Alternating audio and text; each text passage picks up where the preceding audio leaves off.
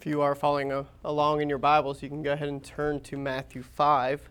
We'll come back to the passage that was read by Mike later on in the lesson.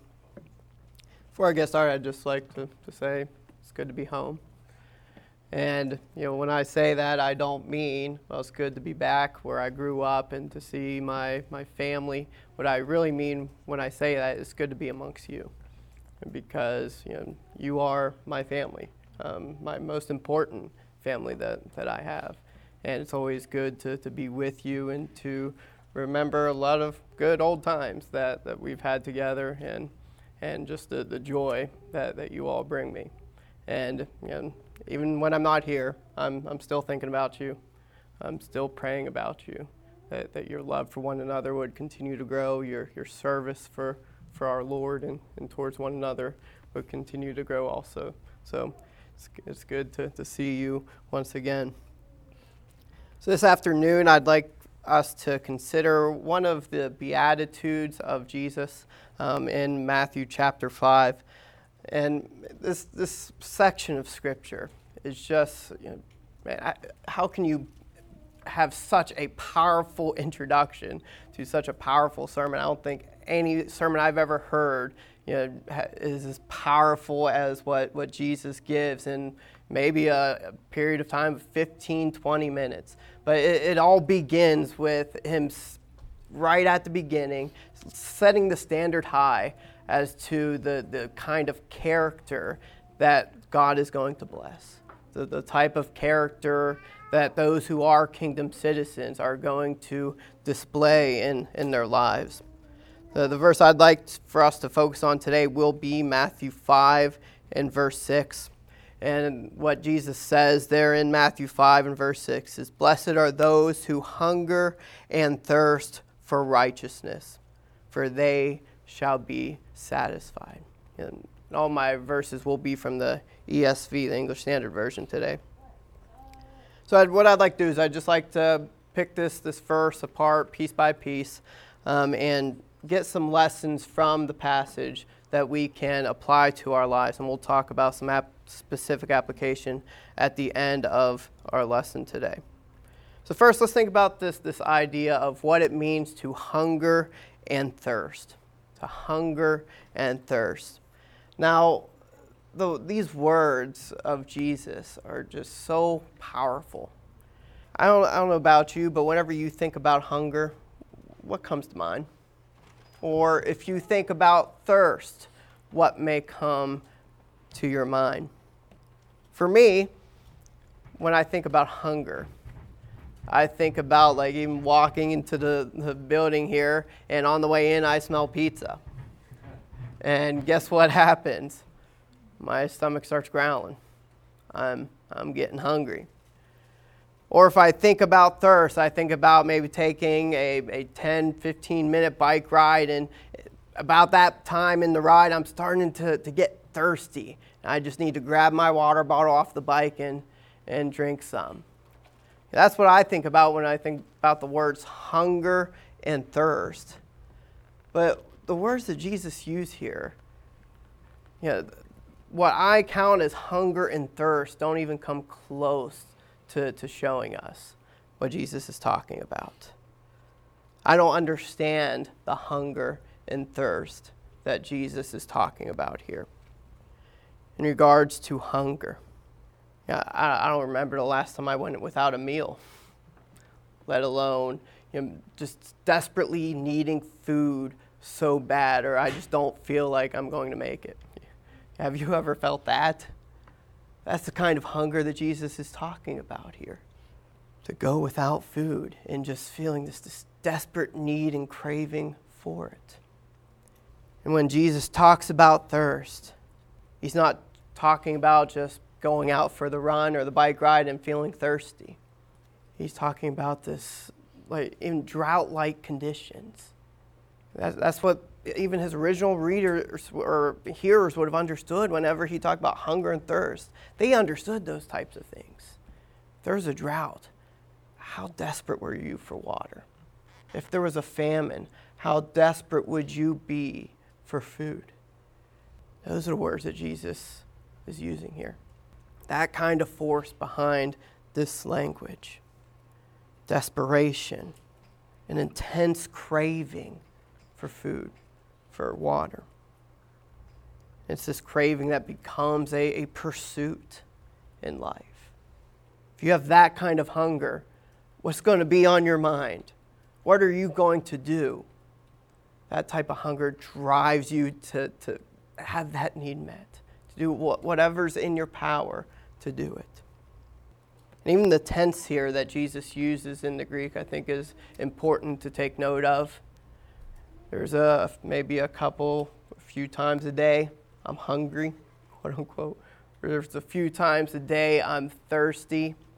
But when Jesus talks about this intense hunger, this desperate thirst, he's talking about this in a present tense, kind of continuous kind of action. For God's kingdom citizens, they are continually hungering. They're continually thirsting for something. It's a daily pursuit. And what is it that they're hungering for? For righteousness. That is what God's people have this intense craving and hunger and thirst for. Now, this word righteousness is used by Jesus 5 times in the Sermon on the Mount. Of course, one being here in verse 6. And whenever we think about this concept of righteousness, I think there's really 2 main pictures given to us in the New Testament. The first one that comes to mind is one that Paul talks about a lot in his writings. This righteousness which is being declared to be right with God or justified in the sight of the Lord. And that happens whenever you have faith in Christ and God removes your sin from your account. We see that in Romans chapter 4. It's that type of righteousness that the Jews who Jesus talked to and Paul often talked to missed. They sought to gain another kind of righteousness for themselves, a righteousness by keeping the law instead of having faith, humble faith. But then there's a second idea or concept in regards to righteousness, that it's something that is practiced. And I think most of the times when Jesus uses this word in the Sermon on the Mount, that it has given us that kind of idea. This idea of what the kingdom citizen, the just practices, the right practices that he does. For the kingdom citizen, if their driving force in life is seeking God's ways, what are they going to do? If you hunger, you have that intense craving for righteousness, is it going to change something about you? Is it going to drive you isn't it going to drive you to try to understand God's will and to let God's will change you, to lead you to live in his ways? Matthew 5 and verse 10, just a few verses later in the Beatitudes, Jesus talks about suffering for righteousness' sake. Now, it could be the case that he's talking about there that you're suffering just because you're righteous, because you've had your sins forgiven. But it makes more sense to me that whenever he talks about suffering for righteousness' sake, that these people are doing things that upset people. That they're shining this bright light before the lost in this world, and because of it, they're blinded by that light and kick back against God's people. They suffer for the sake of righteousness, for doing what is right. Also in verse 20 of Matthew 5, Jesus says this, "For I tell you, unless your righteousness exceeds that of the scribes and Pharisees, you will never enter the kingdom of heaven." Unless your righteousness exceeds that of the scribes and Pharisees. Now, it wouldn't surprise me if most of those who listened to what Jesus said there, whenever they at least saw or considered the example of the Pharisees and the scribes, that they were like, what? Are you kidding me? I can't do that type of righteousness. These are good, holy, righteous men. But as you read later throughout the Gospel of Matthew, you see that that's not the case. Outwardly, they were practicing some righteous deeds. That is true. And people would have seen those righteous deeds and probably thought of them as righteous, God-fearing men. But really nothing could be farther from the truth. Their intense craving was not for God's righteousness. It is to be able to have people look at them and glorify them instead of the Lord. But it's different for God's people. It's different for God's people. When they hunger and thirst for righteousness, there isn't just a few commands that we're going to just want to get in, read those commands and do them. We see the whole buffet line of Scripture. And we want to please God so badly that we say, give it all to me. I want to do it all. That's what Jesus is talking about here. Those who hunger and thirst after righteousness. Does that describe us and our desire to be like the Lord? And if it is, and that's the key word here, if we hunger and thirst for righteousness, there's a great blessing promised to us. A great blessing.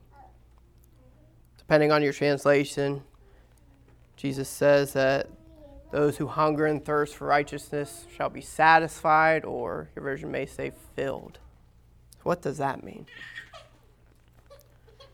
I'd like to consider a couple other passages that use this word in the Greek. First, Matthew chapter 14, if you'd like to turn over there.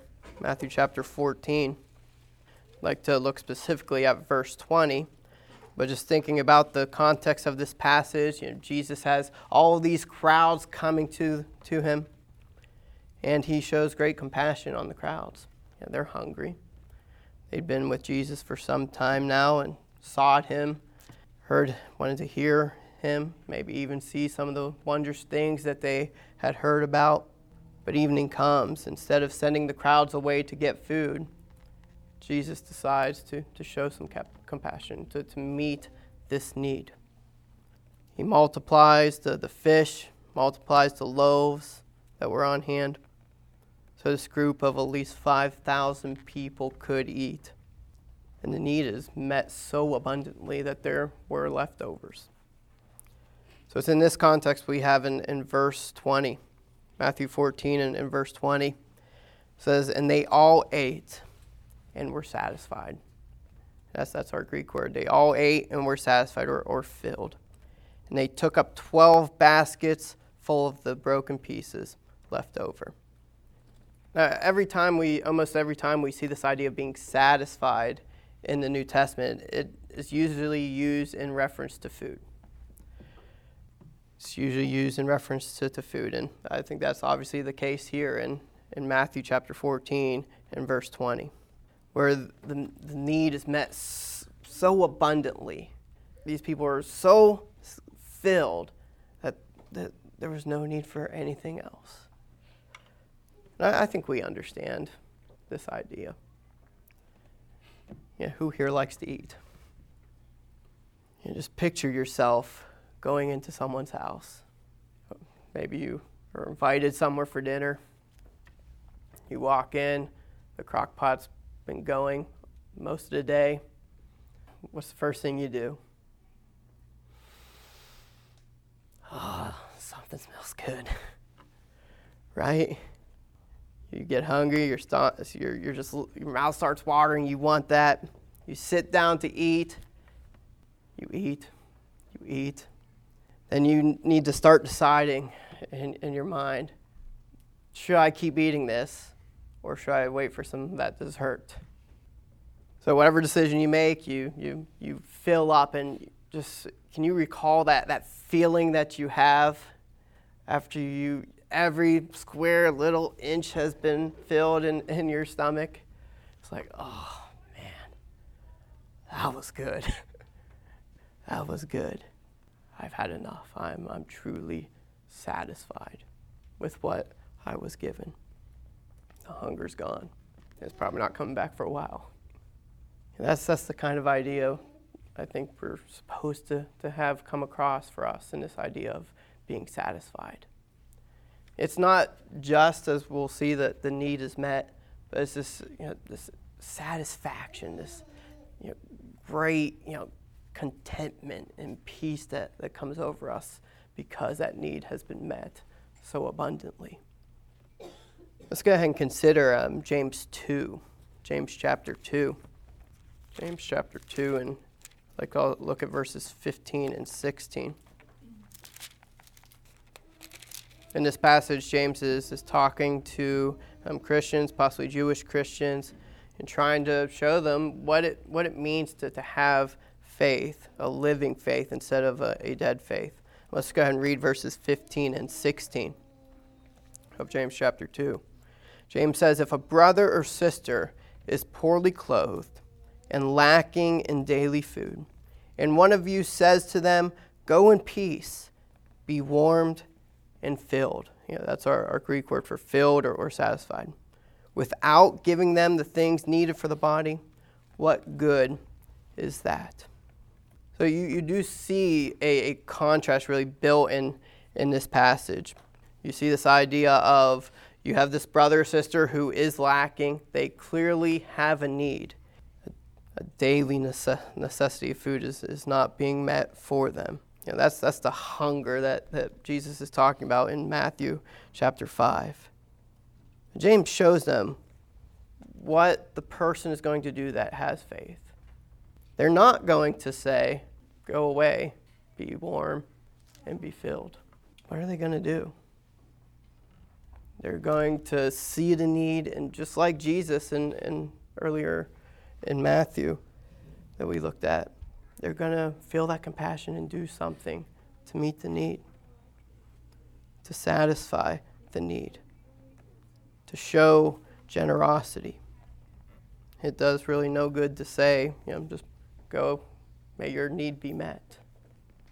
That's not faith, living faith. So you see in this verse just this idea of what it means to be filled or to be satisfied. It's the need being met, doing what you can to show compassion, to help this person who has the need. So now let's apply that back to Matthew 5 and verse 6. What need is Jesus going to satisfy? I think first and foremost, what he is going to do is meet the greatest need that we have, the need that we were pursuing in the first place. If you hunger and thirst, you have that intense craving for righteousness, there should be no doubt in your mind that you're going to get a full stomach spiritually, that God is going to meet that need. You'll be abundantly taken care of spiritually. You'll gain the righteousness that you seek, not just the relationship with God, but also that growth practically in displaying righteousness and being more like the Lord. But once again, that promise is only to those who truly do hunger and thirst for righteousness. I don't think it is only spiritually that he is talking about this. I think that's the most important part that we need to keep in mind. But isn't there also some type of physical blessing that comes whenever we practice righteousness? I believe the answer is yes. There's also a promise given to kingdom citizens that even their physical needs will be satisfied by the Lord. Matthew 6 and verse 33, which was read in the scripture reading, "But seek ye first the kingdom of God and his righteousness." If that's what you are doing, if you're devoted to seeking God's reign in your life, seeking to be like him in your life, if that's what you put first and desire first, what else is included in that? And all these things that you would be worrying about, could have been worrying about, food, clothing, and so forth, they'll be added to you. Even those physical needs will be satisfied. We don't have to worry about these things like unbelievers do, like those who are not seeking righteousness. God will care for his people physically and spiritually. We can trust that if we are seeking first God's kingdom and his righteousness. So let's think about some application before we close. I would like you to fill in the blank up on the screen. Whenever you consider the idea of what satisfies you, how would you fill in that blank? If only I had blank, I would be satisfied. Now, I don't know how you personally would answer that question, but sometimes that question can be challenging, sobering for us. And it may be that what you fill in that blank with is what you truly hunger and thirst for. It may be that thing that you truly crave after. There's only one thing that truly satisfies. One thing. And that is the Lord. That is his righteousness. If we are truly seeking those things, there won't be those times where we just feel spiritually that we're not satisfied, that we're empty. Now, it is sad when those who claim to be kingdom citizens have a greater hunger for the things in this life than for the things of God. And often when something feels amiss even in their spiritual lives, it's sad that they turn to other things to fill the void instead of the Lord. Turn to things that the world hungers for, seeks after: prosperity, popularity, power, pleasure, things like that. And they think that those things will satisfy, that those things will fill the void. But they never will fully fill that void.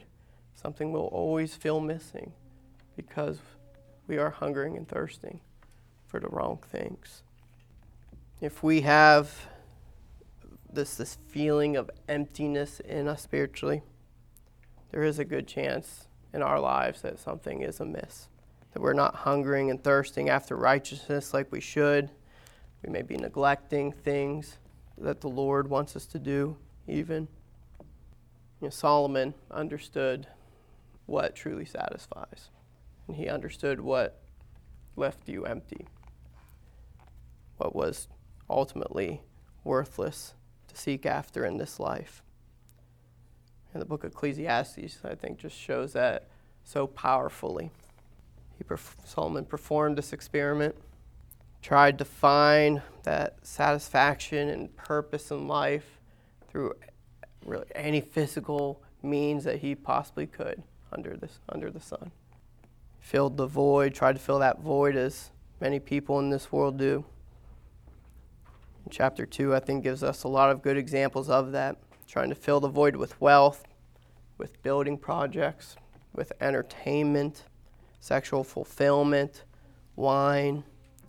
He tried to seek worldly knowledge and wisdom, thinking that would be what satisfied him.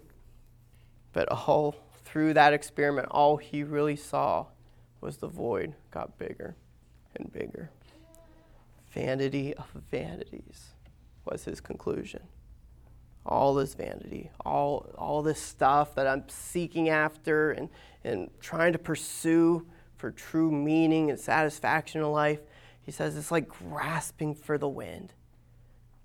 Just grasping for the wind. And what do you have when you open up your hand after thinking you caught the wind?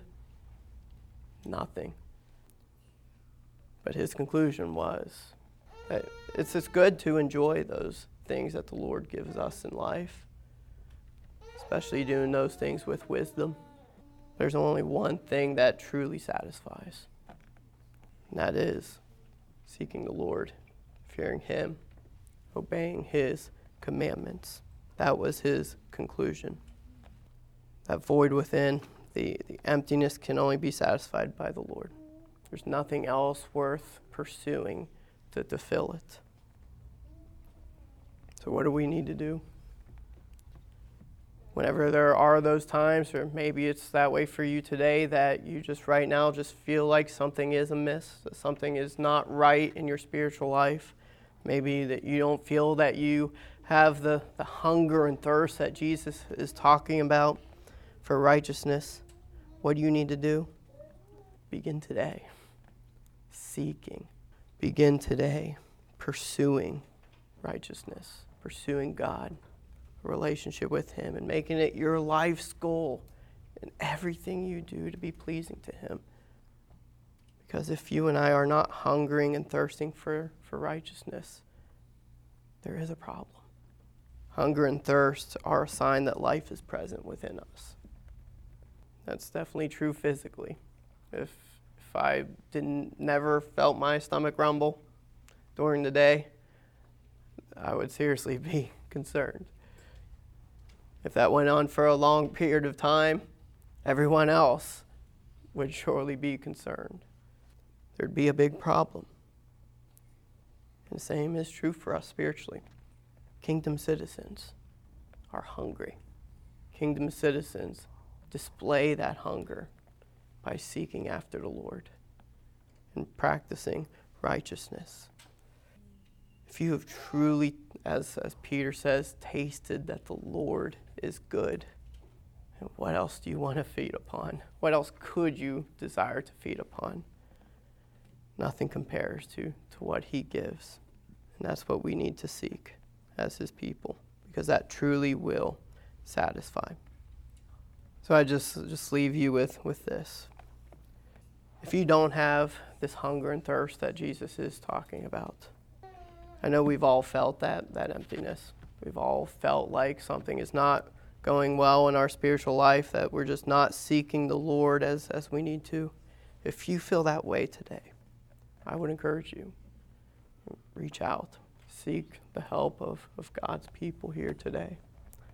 Today is a good day to learn how to make changes, to learn how to make things right, so that you can leave the company of God's people today knowing that you are on the direction that you need to be to the Lord, on your way to him. Would you pray with me?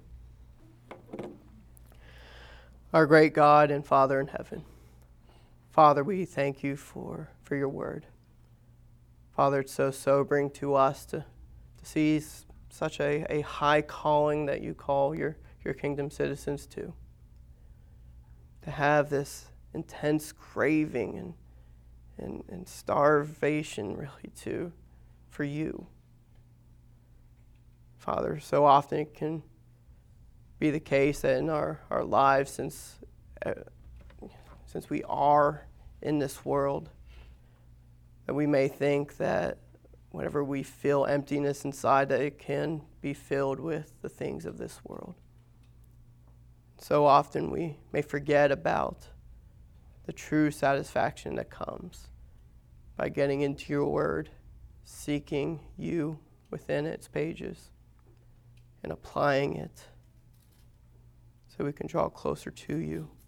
Father, we forget that those kinds of things and the things we do to show our love for you is truly what brings purpose and meaning to our lives and truly fills us. Father, we pray as we go out into this world today, throughout the rest of this week, that we would truly seek first your kingdom and your righteousness.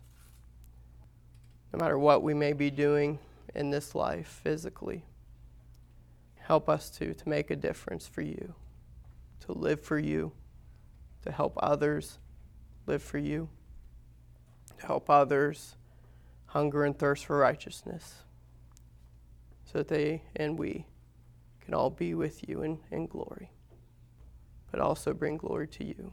in the things we do in this life. This is our prayer in Christ's name. Amen.